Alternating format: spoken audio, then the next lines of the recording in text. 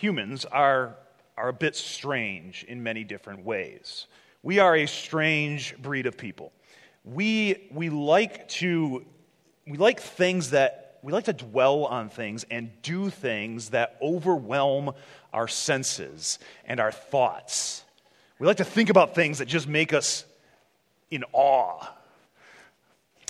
In case you hadn't heard about it, a group from here skydove, I think that's a word, yesterday. Did you guys hear about that? Yeah, a little bit.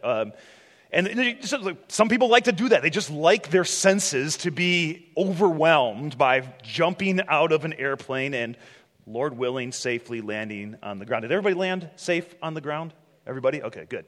Hadn't heard from everybody yet. Some of them are not here, so little concerned. But there's some of you that just love that feeling of your senses being overwhelmed. Others of us aren't so much like that with our senses as we are with our thoughts. We like to, as we say now, we like to have our minds blown, right? We like to think about things that just are amazing, right? We like to ponder things that blow our minds. So let's just think on these things for a second. Here's the first one. Most of the sky is below your feet. Right? Like, oh, that's actually true. And unless you're a flat earther, and then you may dialogue with me after that. Here's another one. If you're watching a sunset, someone on the other side of the earth is watching the same sunset at the exact same time. Wow, that's amazing to think about, to even ponder that somebody's, unless you're a flat earther, and then again, this one's going to be a little bit troublesome for you. Last one. Technically, every mirror that you buy at a store is in used condition. You never thought about that before. Now you're like, hey, I should get a discount or something like that. If you want to get even deeper, you can take a look at something as simple as a bicycle.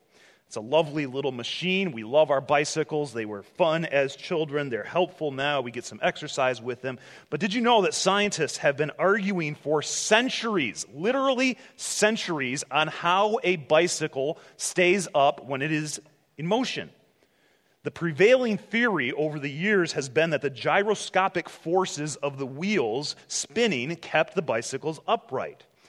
Well, unfortunately, that was disproven in 2011 by a team of scientists who built a bike with contraptions that counteracted any gyroscopic forces. And so now, among scientists, there's no grand unifying theory on why a bicycle stays upright. There's a bunch of different theories, but scientists, like the really smart people, don't agree on that.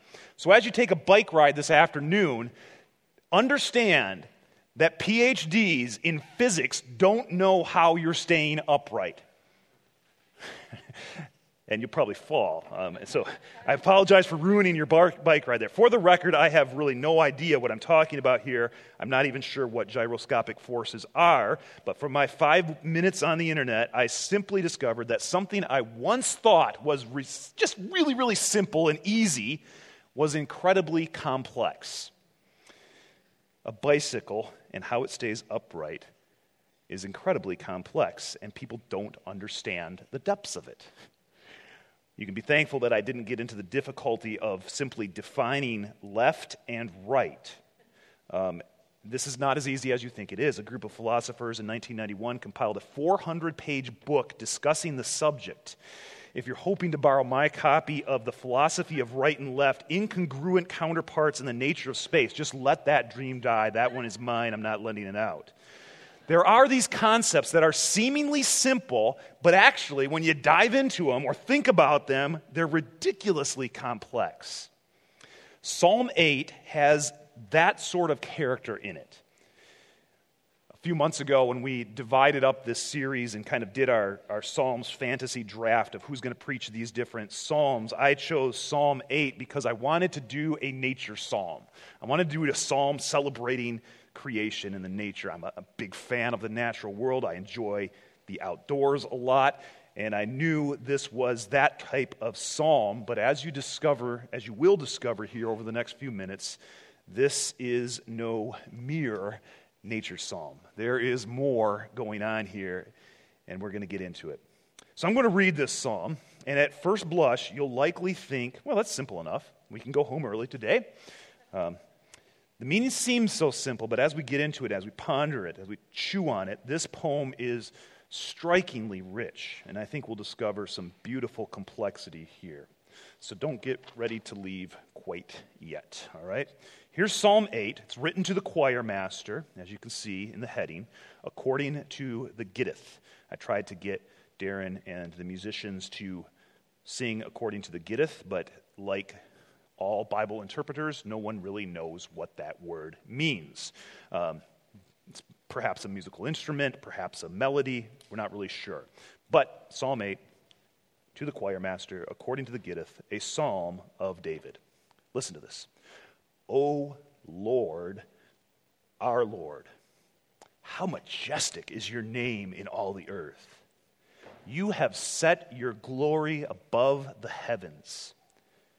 Out of the mouth of babies and infants, you have established strength because of your foes to still the enemy and the avenger. When I look at your heavens, the work of your fingers, the moon and the stars which you have set in place, what is man that you are mindful of him, and the Son of Man that you care for him? Yet, you have made him a little lower than the heavenly beings and crowned him with glory and honor. You have given him dominion over the works of your hands. You have put all things under his feet, all sheep and oxen, and also the beasts of the fields, the birds of the heavens, and the fish of the sea, whatever passes along the paths of the sea. O Lord, our Lord, how majestic is your name in all the earth. Let's pray. Father, you are majestic and glorious. You are robed in splendor. And by your grace, you have crowned your people with glory and honor. This is truly mind-blowing. So help us this morning to see the amazing truth of this psalm. Help our hearts to be filled with joy because of the amazing truth of this psalm. And this will only happen as your Spirit takes your word into our stubborn minds and hearts. So break in this morning and fill us with awe at your glory and at the good news of the gospel. We pray this in the majestic name that is over all the earth. Amen. Amen. Well, I got to admit, I could preach this psalm for the next 6 hours or so. I won't, but I could. My study at home is just piled with books and notes. I went off on all sorts of really interesting and fun rabbit trails as I prepared this sermon. I was reading about ancient Near Eastern cosmology. I was reading about astronomy. I was even reading about mythological sea creatures based off the content of this psalm. I won't get too deep into those things. You can be thankful for that. Because at its core, Psalm 8 does seem very simple. It just says, God is majestic. God is majestic. The heavens show his glory. So worship the Lord. That's kind of the thrust of this psalm. And it's true. It's absolutely beautifully true. But there's more here. There's more here. And in order to really sense that and see that, it's helpful to know the context of the Psalms in general and how this psalm, Psalm 8, fits in the flow of the entire Psalter. If you remember back a month and a half ago or so, I preached a sermon on Psalms 1 and 2. Psalms 1 and 2 are the doorways into the Psalms. They talk about a righteous man in Psalm 1, and then they talk about an anointed king, and they push you eventually towards Jesus. And these become themes throughout the Psalms. It's an introduction to the Psalms. But then, in Psalm 3, something changes. The king, David, is now running for his life from his son Absalom. And he writes this psalm of lament in Psalm 3, a psalm of crying out to God. And it changes things because you see this presentation of a righteous man. You see this presentation of an anointed king who we are supposed to bow to. But then in Psalm 3, the king is running. He's fleeing for his life. David, the man after God's own heart, the anointed king of Israel, who has been promised that his kingdom will never be lost, is on the run for his life and crying out to God. And this continues from Psalm 3 to Psalm 4 to Psalm 5 and 6 and 7. And then you hit Psalm 8. So you have this string of psalms that are David's laments. They're David's cries of pain and cries for relief to God. And then you have Psalm 8. And then if you flip your Bible to the next page or look to the next psalm, that string of lament psalms continues from 9 until about 17, 16, somewhere around in that area. So you have this whole pile of lament psalms of David on the run, David fearful for his life, David concerned, David crying out to God for mercy and relief and rescue. And in the middle of all those psalms, the psalm we just read, Psalm 8, which does not resemble any of the psalms around it.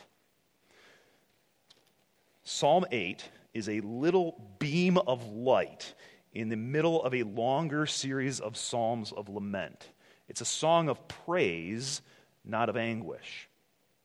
Gerald Wilson, one commentator, says this: here in Psalm 8, if just for a moment darkness and suffering are driven away by the commanding vision of the sovereign God of the created universe and his unfathomable care for humanity. So to use my one allotted Tolkien reference in this sermon, this is the Rivendell of the Psalter. It's a place of rest and joy and perspective in a journey of trial and struggle and difficulty. So I've given you a little spoiler on what this psalm does. It's a ray of hope in a world of suffering. But before we think of any of the details of this text, I think it's helpful to step away for just a second and ponder something. In a few minutes, I'm going to ask you a question that I want you to think about. You don't have to answer it out loud, but I want you to think about this. And in order to do that, I'm going to remind you of something that we've discussed in these sermons over this summer. And that truth that we've said in various ways is that we were created as a species, as a human race, we were created to marvel at something. We were created to observe and to find joy in something bigger than ourselves. A while back, I mentioned C.S. Lewis, and I said this quote: admiration or marveling is the correct, adequate, or appropriate response that if paid, admiration will not be thrown away, and that if we do not admire, we shall be stupid, insensible, and great losers. We shall have missed something. So Lewis says, you were created to admire something greater than yourself. And if you don't do that, if you just admire yourself as the greatest, you're stupid and a loser, to use the words of the great C.S. Lewis, not my words, his. So humans were created with this innate bent to worship. We were created to look outside of ourselves. And since the dawn of humanity, we have worshiped all sorts of things. So here's the question that I was pointing towards. What do you worship? Or another way to put it that might be helpful for you is, what do you marvel at? I like the word marvel. Even though it's been co-opted by a company that was previously called Timely Comics and then Atlas Magazines before finding a really sweet spot with Marvel Comics, we love to marvel. We all marvel at something. We can't help but marvel. We long to know and celebrate something bigger than our puny, little, mundane, kind of boring, often repetitive existence. We long for something bigger.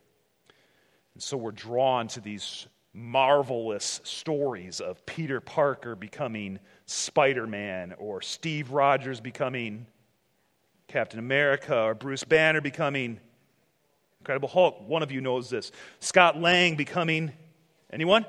Ant-Man, all right. Daniel Germain becoming Danger Man, a Marvel superhero, very, very minor Marvel superhero, not a very good one. Carol Danvers becoming not Batman. Literally Captain Marvel. Her name instructs you to marvel at her as if her flight and super strength and whatever other powers she has don't do that for you. In case you didn't get it, you're supposed to marvel at her. Captain Marvel. It's a horrible name, and I know I'm treading on thin ice with comic book nerds here, but I'm going to continue. Maybe superheroes don't do it for you, okay? But I guarantee you have found something in life to marvel at. Some of you marvel at a work of art in a museum. You can stand there and look at a painting like this and just be in awe of the skill of that artist. Others of you will stand at the rim of the Grand Canyon or near the Rocky Mountains and just marvel at the landscape, the beauty of the world. Others of you put on a record or a CD or your Spotify list and you listen to a great album and you are just marveling at the skill and the genius of a band like this, which I would argue is one of the greatest albums ever. Or maybe it's a film or a novel. This is a novel. It is technically kind of a slip-in Tolkien reference again here. But you can marvel at that great film work or that great writing. Others of you are maybe not that artistic, and you just can marvel at the lawn that you have outside after you mow it. You just are like, that looks good. This is not a picture of my lawn. John Piper puts it this way: we are made for a magnificent joy that comes from outside ourselves. So these things that we've listed, these great stories, beautiful scenery, amazing compositions, they're worthy of some level of admiration. But getting more specific, James K. Smith says this, and he's a big Augustine scholar, so he says it in kind of a similar way to Augustine. He says, we are made to love the one who made and loves us. Since our hearts are made to find their end in God, we will experience a besettling anxiety and restlessness when we try to love substitutes. In other words, if you make things other than God ultimate, it will fill you with anxiety. You were created to marvel ultimately at God. You were made to marvel at something other than yourselves. You were made to worship the Lord. So Piper says, worship is what we were created for. This is the final end of all existence, the worship of God. God created the universe so that it would display the worth of his glory, and he created us so that we would see this glory and reflect it by knowing and loving it with all of our heart and soul and mind and strength. Yet, we spend the bulk of our time either making something wonderful ultimate or gazing at things far from marvelous. My kids are probably rolling their eyes seeing that thing. It's not a picture of any of my kids. That's from the internet. I don't think we know how to properly marvel anymore. I think we've lost that. We've lost that. Our gaze has narrowed into trivial things. And we were created for something bigger, as this psalm will show us. The things that David faced in Psalms 3 through 7 and the Psalms after Psalm 8, pain and difficulty, betrayal and suffering and loss and death and abandonment, they all turn us away from our proper orientation of worship. And we lose sight of the greatness and glory of God in those moments or in those years. So Psalm 8, I think, is plunked into the middle of this string of lament songs to lift our heads to something that is worthy of our wonder and worship. Psalm 8 just pops out in its brilliance from this section of the Psalter. So let's work through it. Here's how David writes this prayer, this song. O Lord, our Lord, how majestic is your name in all the earth. You'll see that is also the last line of the psalm. It's the last verse of the psalm as well. So David starts and ends the psalm with this line. It might seem a little defeating to praise someone's name, though. Like that's odd. We don't often praise someone's name. Maybe we do. You say, that's a nice name. I like your name. But if that's what you kind of like center your praise around, that's a little strange. If I were to tell Marianne, oh, Marianne, my Marianne, how majestic is your name, I don't think that would melt her with feelings of adoration and love. I tried it this morning, and it didn't seem to do much, really. So for us, that can seem a little weird. Like, we praise someone's name? Like, Like, I really like the sound of your name, Derek. What is that about, huh? This is tremendously significant, though, maybe not for us, but for an ancient Hebrew in their relationship with God, and it's captured in the first line of the psalm, O Lord, our Lord. Our English translations can hide this a bit, though. You see in your Bibles how the first Lord is all these small caps, and the second Lord is not that. It's kind of a normal uppercase, lowercase thing. So God is first addressed as Lord with all caps. Then he is addressed as Lord without things. Is that like a typo, or what's going on with that? Well, the words in the Hebrew language there are two different words for God. The first one, the all caps Lord, or small caps Lord, is Yahweh. That's the word for O Lord, the first one. The second Lord, our Lord, is the word Adonai. So, in some version of Hebrew-English amalgamation, this would be, O Yahweh, our Adonai. And packed into these little terms of address is a long history between God and his people. Here's a tip. When you see the small caps Lord in your Bible, try to train yourself to jump to the word Yahweh, because that's what's behind it in the Hebrew. And it's significant and important because that name, Yahweh, which good Hebrew folk sought to never utter aloud, was the particular name that the God of the universe gave to the people of Israel when a covenant was established with them at Mount Sinai. It's the name that God gifted to Moses in the appearance at the burning bush, which was, interestingly, on Mount Sinai. So all of this, for a good Hebrew kid who's maybe reciting David's psalm here, would conjure up these understandings of the unique relationship God had with the Israelite people. He gave the Israelites his personal name. Call me this, he said. It established this relationship. It showed that they were his. He rescued them. He brought them out of Egypt. He gave them the law. He brought them to the promised land. He established David's throne. The God who created the universe was their God. Oh, Yahweh. And then the second kind of normal-looking Lord is the Hebrew word Adonai. It's a term used to refer to a superior by an inferior. It can be used to refer to God, but it can also be used to refer to a king or a master or someone who is in a position of authority. The translation Lord works well here. But just grasp the beauty of the opening line and what will become the closing address here. O Yahweh, our Adonai. O Lord, our Lord. O Yahweh, our Lord. O Yahweh, our Lord. O Yahweh, our Master. How majestic is your name in all the earth. The Lord's name is great because he gave it to his people so that they would know him. And embedded in that very name, Yahweh, is an understanding of God's superiority and greatness, his marvelousness. He is superior. He is Lord.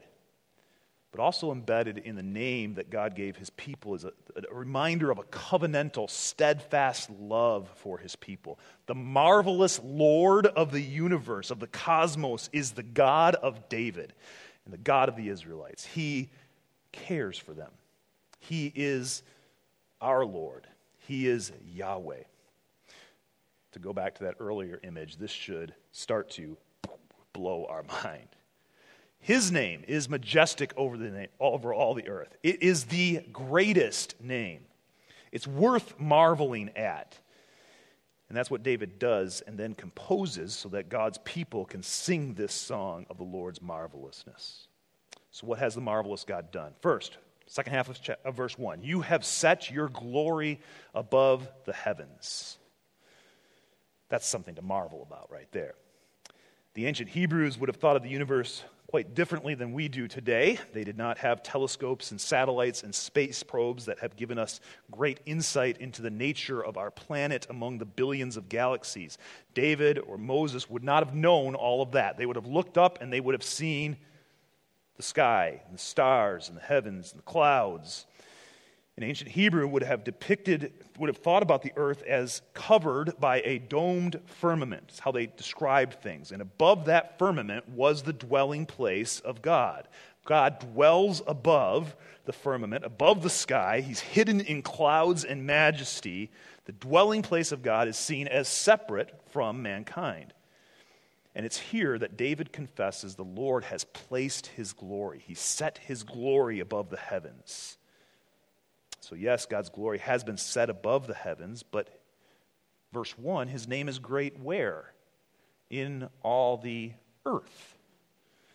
Well, how is God's name great in all the earth if his glory is set above the heavens? Verse 2, out of the mouth of babies and infants you have established strength because of your foes, to still the enemy and the avenger. The glorious God of the heavens uses babies and infants to shut up his enemy.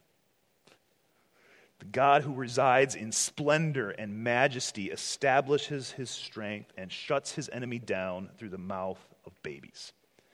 It's a tricky statement to understand.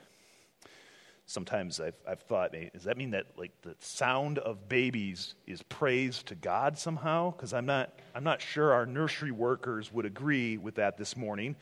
Or those of you who have infants and toddlers would agree with that. When I heard cries at 3 a.m. from a crib, I rarely thought, what a beautiful, strong testimony of the majesty of God I'm hearing from that crib. So thank you, Penelope, for reminding me of the Lord's strength this morning. That was not my reaction, but maybe it should have been a little bit. The cry of a child is a testimony to the creation of God. It's a testimony to the provision of God, the gifts of God. It's just hard at 3 a.m. or when a preacher waxes long on a Sunday morning. Christopher Ashe says this, when the feeblest human being takes his name on their lips in praise, they enter into a dignity that is stronger than all human autonomous pride. The majestic God of the universe will shut the mouth of his enemies through the weakest and most dependent of humans. His strength will be established as his people worship him.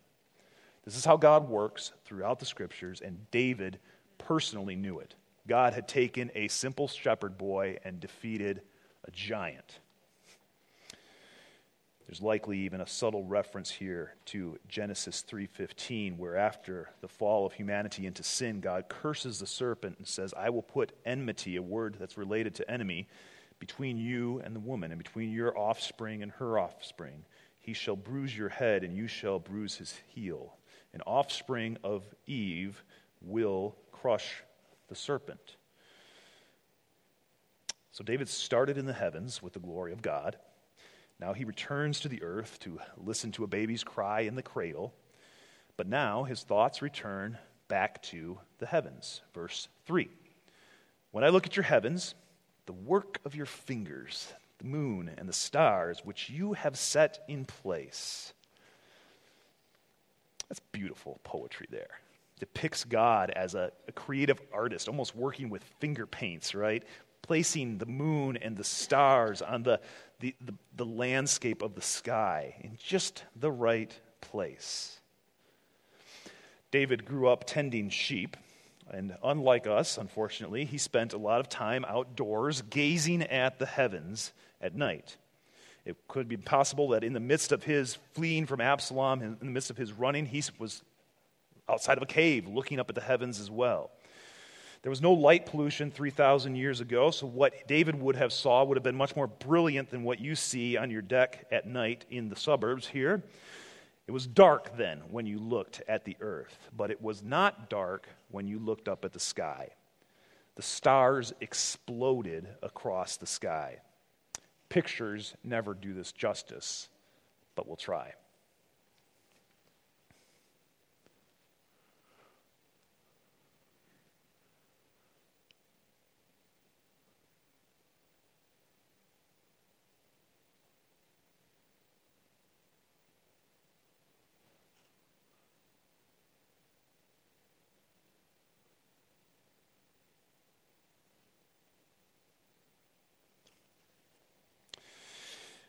We come inside when it's dark. We may begrudgingly spend a couple nights outside every year camping, but most of you would probably prefer to glamp in an air-conditioned motorhome with Wi-Fi rather than stay outside on the hard ground. And I think we miss something in that. I've been out on nights where the stars light up the sky so much with such brilliance that they will mirror themselves on the surface of a glassy, calm lake. You actually get two visions of that starry landscape. Last winter, my son spent a night outside marveling at the northern lights. He sent me some pictures.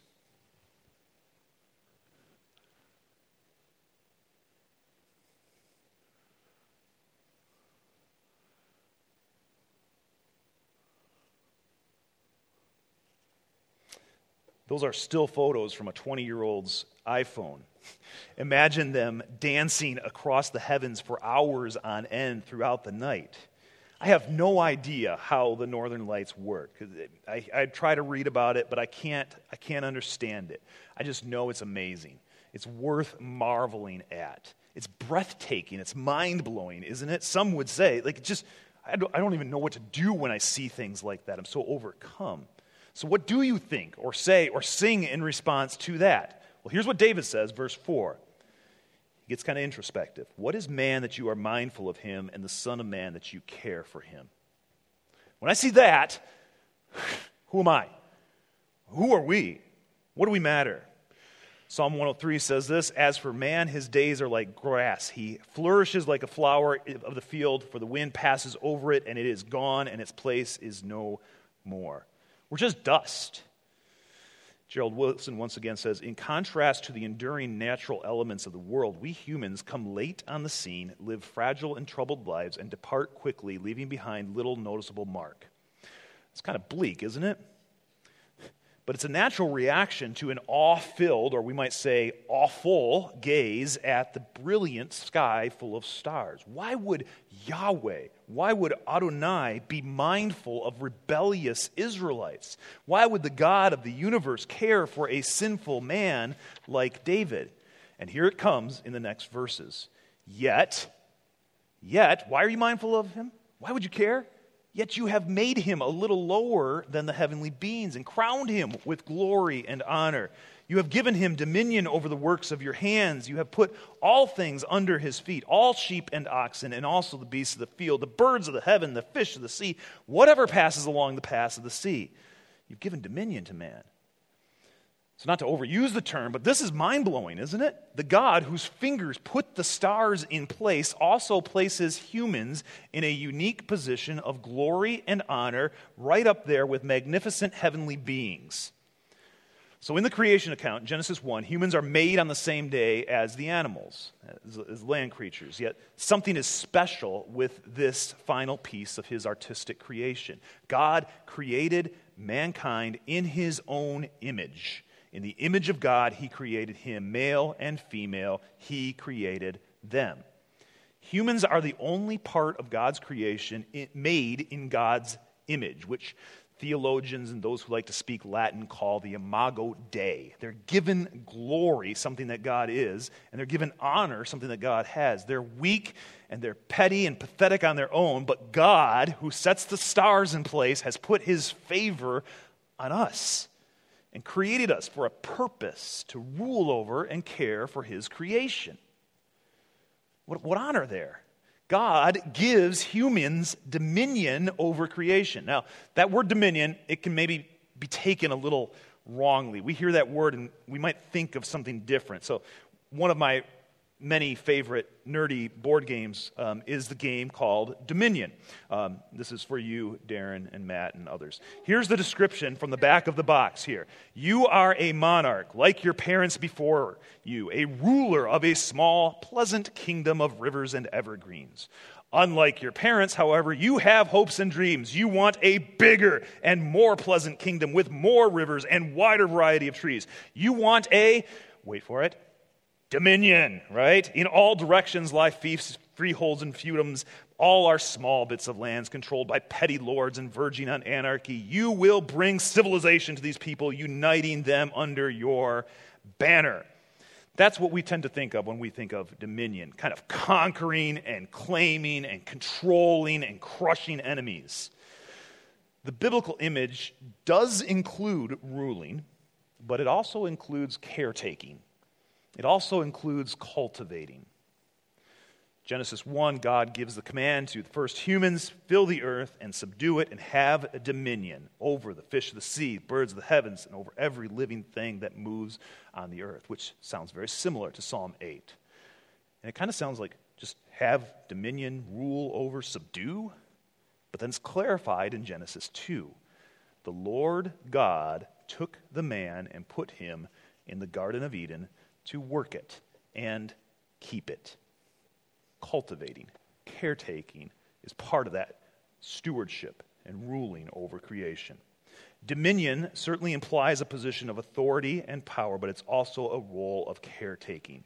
God puts humans in a place of authority and responsibility. We are his representatives and stewards over creation. We bear his image. In most creation narratives of the people around the Israelites, the universe was accidentally created after a battle between the gods, usually out of the carcass of some nasty god. But in the biblical narrative, a caring creator artistically places everything in its place with his fingers.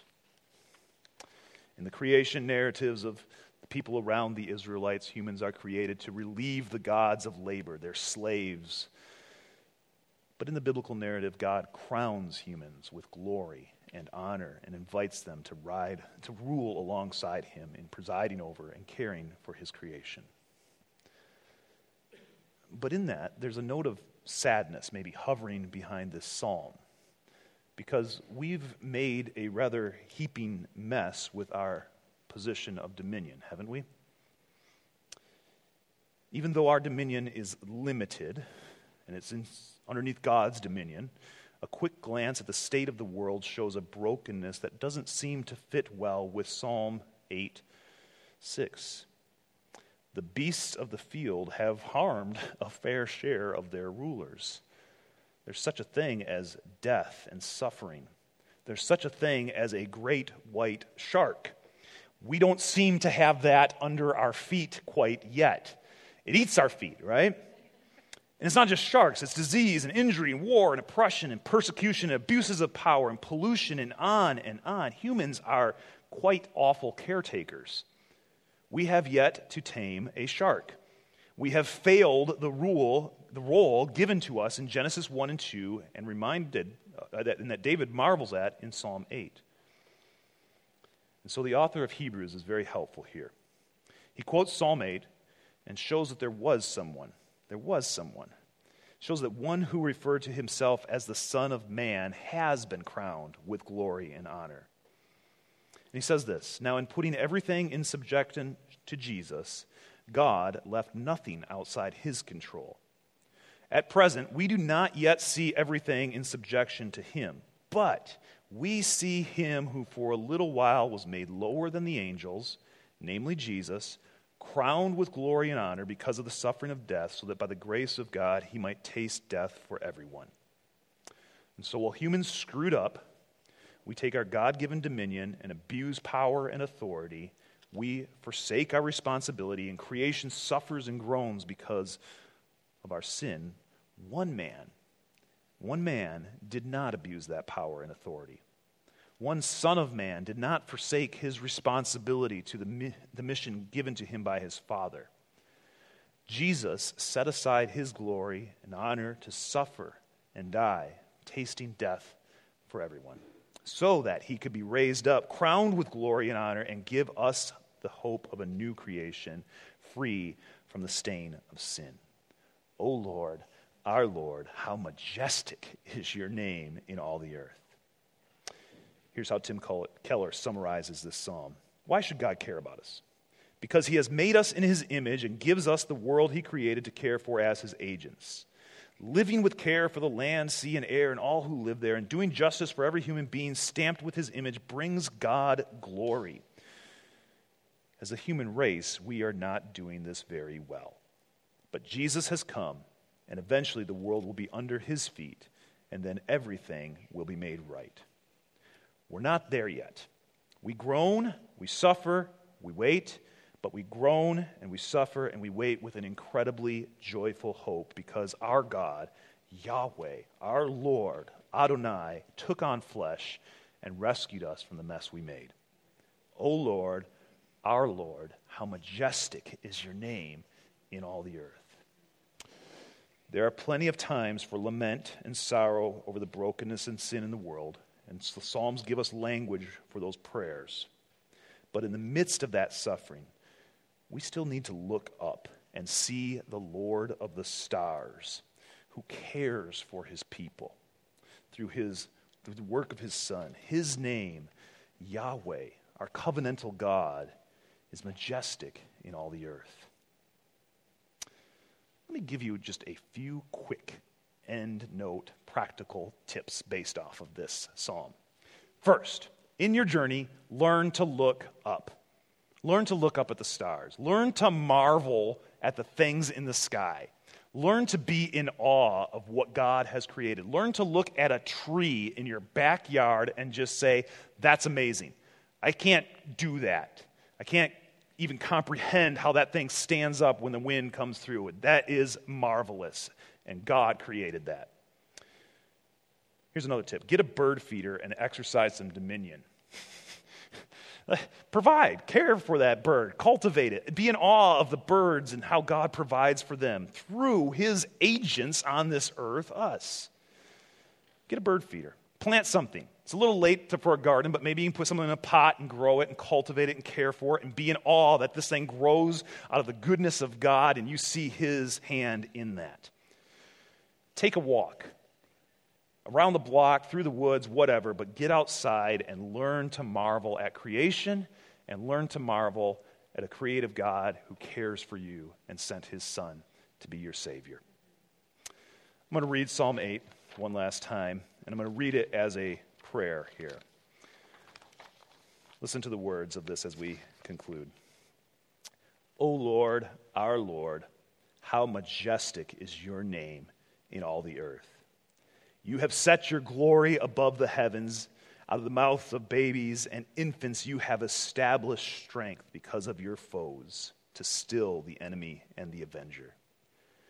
When I look at your heavens, the work of your fingers, the moon and the stars which you have set in place, what is man that you are mindful of him, and the Son of Man that you care for him? Yet you have made him a little lower than the heavenly beings and crowned him with glory and honor.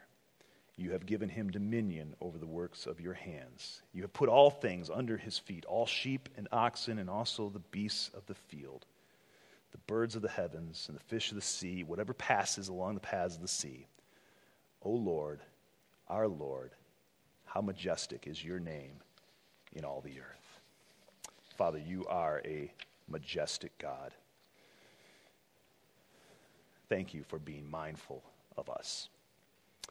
Amen.